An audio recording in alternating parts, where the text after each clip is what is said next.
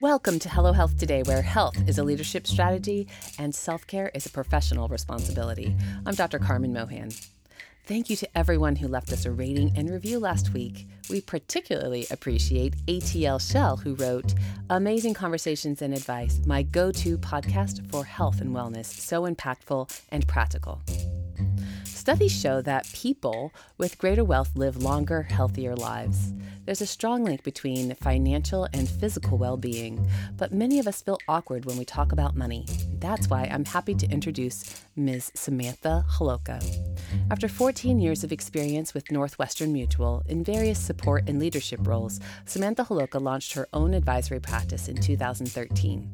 She believes the success of any financial endeavor is adherence to a process that's not based on emotion or today's headlines, but instead based on a customized plan for managing risk and investing strategically to achieve financial goals.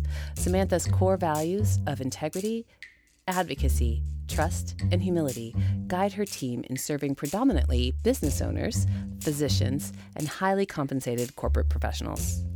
We all need to have the right people in our corner, right? As we're trying to figure out all these life challenges or life dreams. We're not supposed to realize this all on our own. Samantha, welcome to the show. Thank you, Carmen. Call me Sam, please. Oh, I love calling you Sam, but okay. How did you say, I'm going to do financial planning as a career? This is my jam. Well, I've been in this career for a really long time. I was one of those women in support roles or in management roles internally. That was my last. I've been in this industry for 23 years. And I started very much in a support space. I didn't want to sell anything. I had a very low risk tolerance when it came to financial security. I didn't, debt was bad, and I didn't want, I didn't want to depend on mom and dad anymore because I hadn't since I was 18, and I didn't want to start when I was 25 again. And so I thankfully grew up inside of a culture professionally that was very nurturing and also very, very much evolving and changing. And so what I discovered about myself over the course of my career is that I really do enjoy sharing wisdom, and I enjoy problem solving and really getting to the heart of the matter with people. And I like listening and really understanding where they want to go and what they want to do and how they want to accomplish it. And I want to help them get there. And whether it was going to be in financial services or whether it wasn't going to be in medicine, because I'm just, the Latin terms, I just couldn't do it. But I knew that I wanted to do that. I think for a long time, I thought I was going to be a teacher, or I was going to change careers, become a teacher. And eventually when I started my family, I was in leadership, which I loved the work. It was training and developing new advisors, but it was a lot of work. It was a lot of hours. And again, I enjoyed that, but you just can't do that when you have little kids. And so the only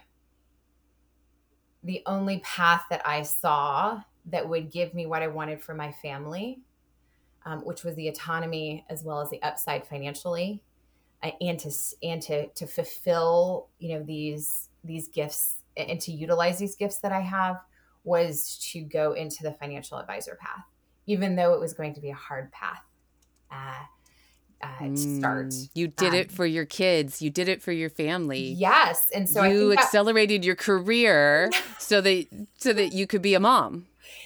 Exactly. And thankfully, This is a great career. I am a huge advocate that the financial services, especially being a financial advisor, or helping people really plan, if you have the right setup inside the right organizations that are supportive, this is a great career for women. I'm contracted loosely to Northwestern Mutual's wealth management company.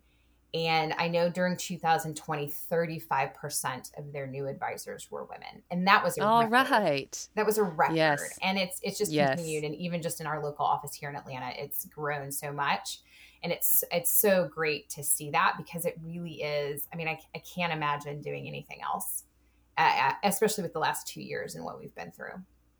I read something recently from the Certified Financial Planners Board, a position paper entitled Making More Room for Women in the Financial Planning Profession.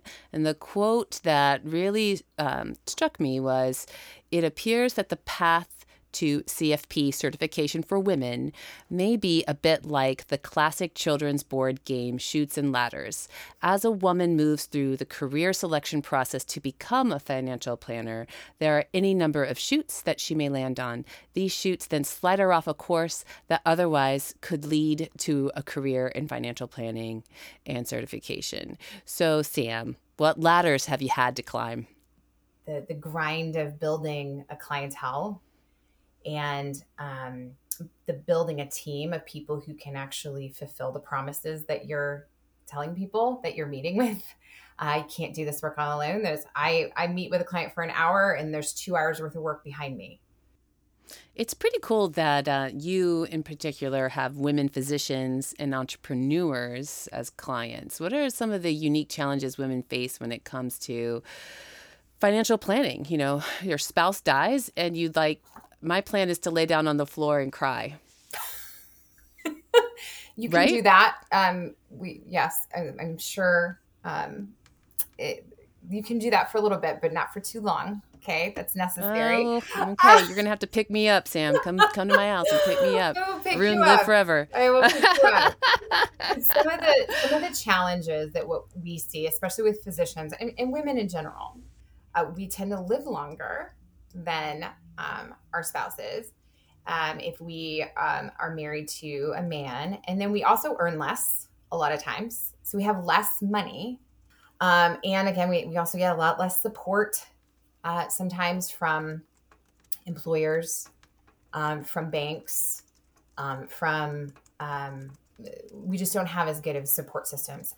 And then with physicians particularly, we have less time too, right? We're going through medical school, residencies, possible fellowships, and then you're not getting out of school until maybe your early 30s. And we have debt. So we've got to build wealth, and we've got to pay off debt and balance that. And that's a much harder challenge. So we've got to build a balance sheet with less time and with more complication. Yeah. And don't I know that? Don't I know it? I know it all too well. Mm-hmm. Mm-hmm. So as we're sitting here with our balance sheet, paying off the debt, by the way, I'm still working on paying off school debt. And I didn't go straight from undergrad to medical school. So I was not in my young 30s when I finally came out of residency, and I was looking to start my family. So this is like for real, right? Yeah. So, as I'm looking at continuing to pay down this debt and build real wealth, I'm thinking financial freedom sounds amazing, but it's just it's a dream. And I'll be like 80 when I'm living my dream. Do you actually help us realize it, Sam? So I think we all need to have the right people in our corner, right? As we're trying to figure out all these life challenges or life dreams. We're not supposed to realize this all on our own. I think the first thing when it comes to financial freedom is really, for one, spend your time on that career, on that business, because that's your home run.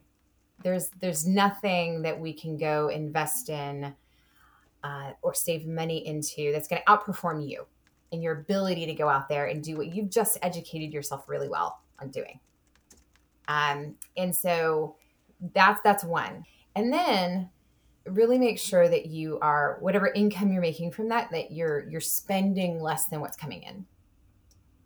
So a big problem is that we spend what's coming in, and we get in a habit of spending every dime that comes in. So whether you're making $50,000 a year or $500,000 a year, if that's your habit, you will stay with that.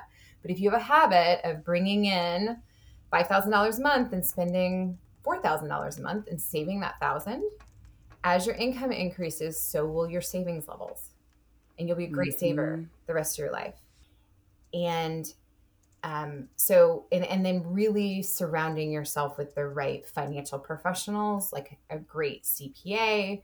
If you own a business, making sure you have a great attorney that has everything set up for you so there's no risk of you losing that home run.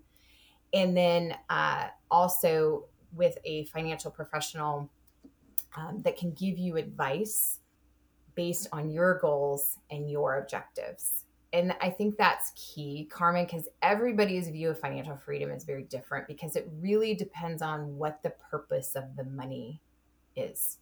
And everybody's different. And what I find is that people will listen to the radio, or they'll listen to this person invest in this, and everybody needs to be in real estate or Bitcoin or whatever it might be. And that might not align with your financial goals. So you got to make sure you're playing your game and your financial game, not somebody else's that may have totally different goals. I love this.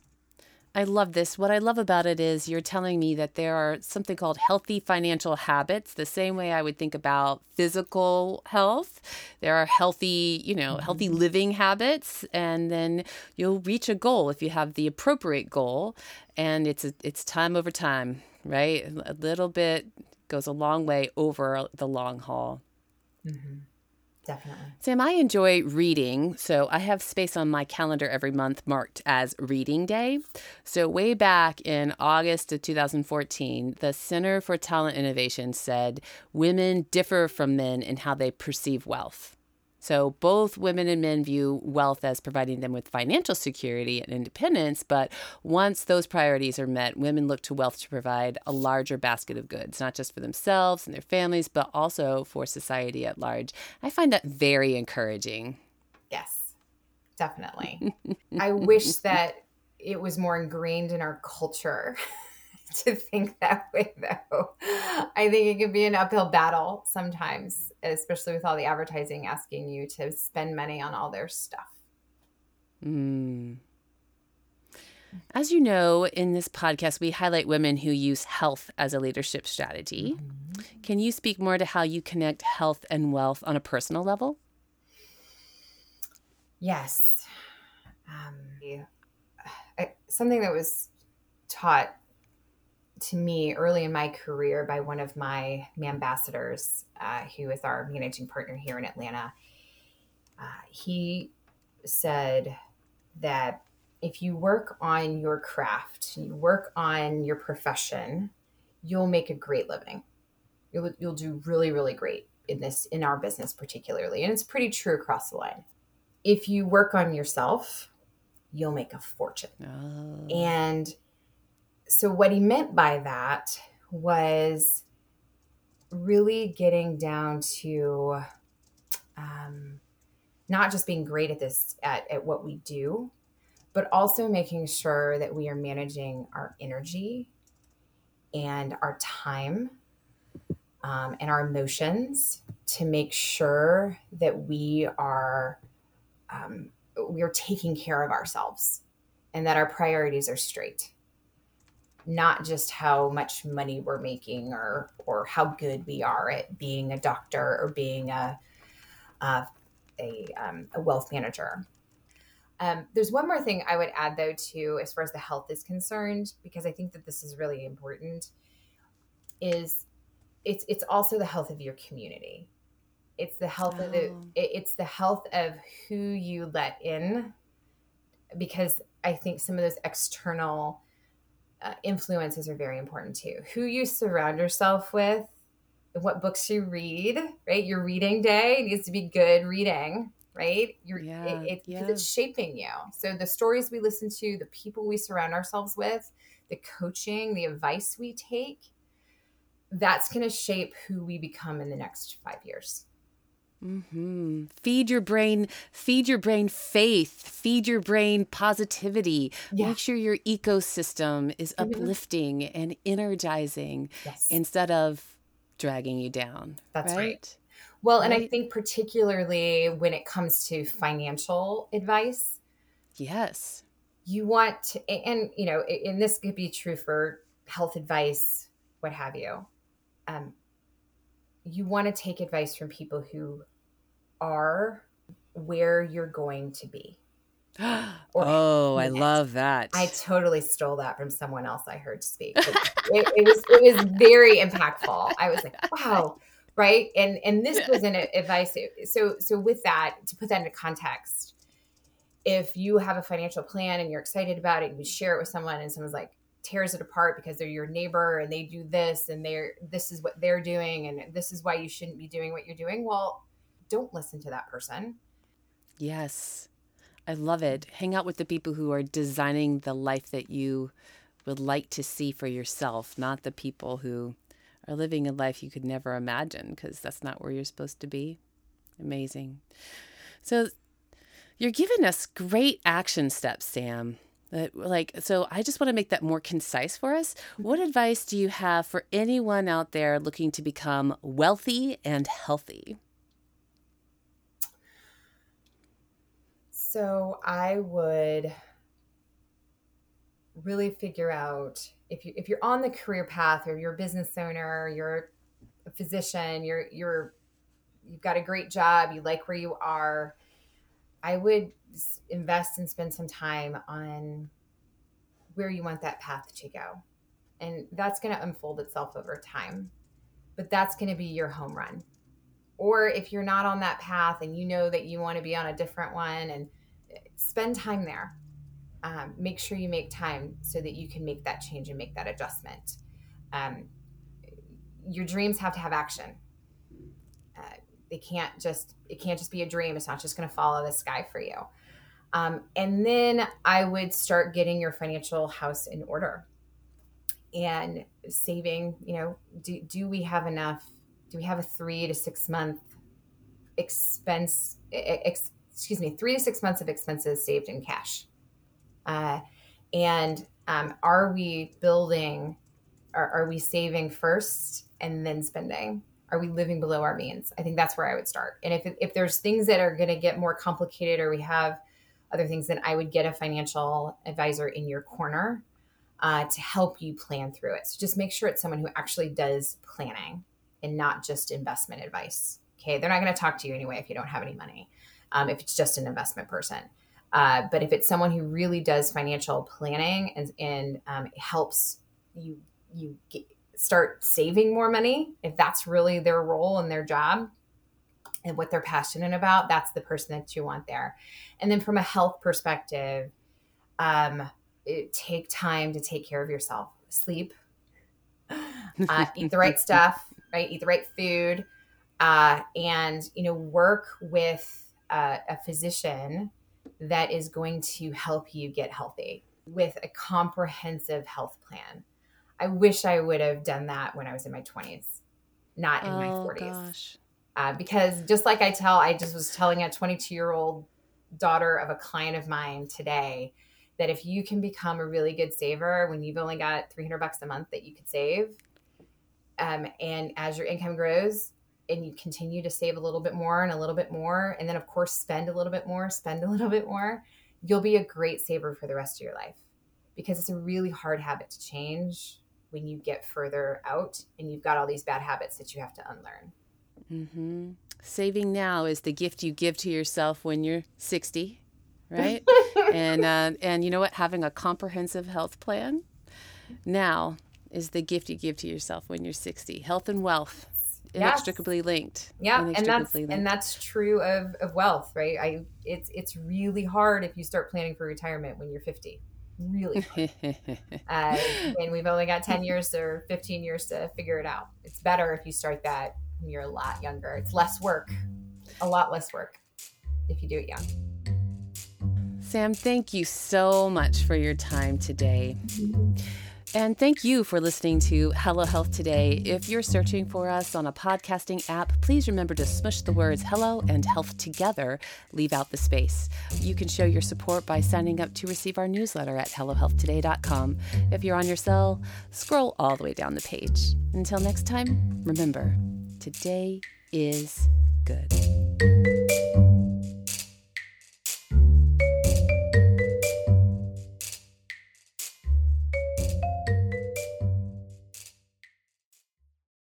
Hi, everyone. Thank you for tuning in. Because I am a medical doctor, it's important for me to tell you that nothing I say here in this podcast can substitute for your doctor's advice. My lawyers make me say the same thing this way. The contents of this podcast are neither intended nor implied to be relied on for medical diagnosis, care, or treatment concerning any individual. Under no circumstances does this podcast create a physician-patient relationship, nor does it constitute engagement in the practice of medicine or the provision of any healthcare service to an individual patient. This podcast should not be used as a substitute for professional diagnosis and treatment. Consult a healthcare provider before making any healthcare decisions or to obtain guidance about any medical conditions. The producers of this podcast expressly disclaimed responsibility and shall have no liability for any damages, loss, injury, or liability whatsoever suffered as a result of reliance on the information contained in this podcast.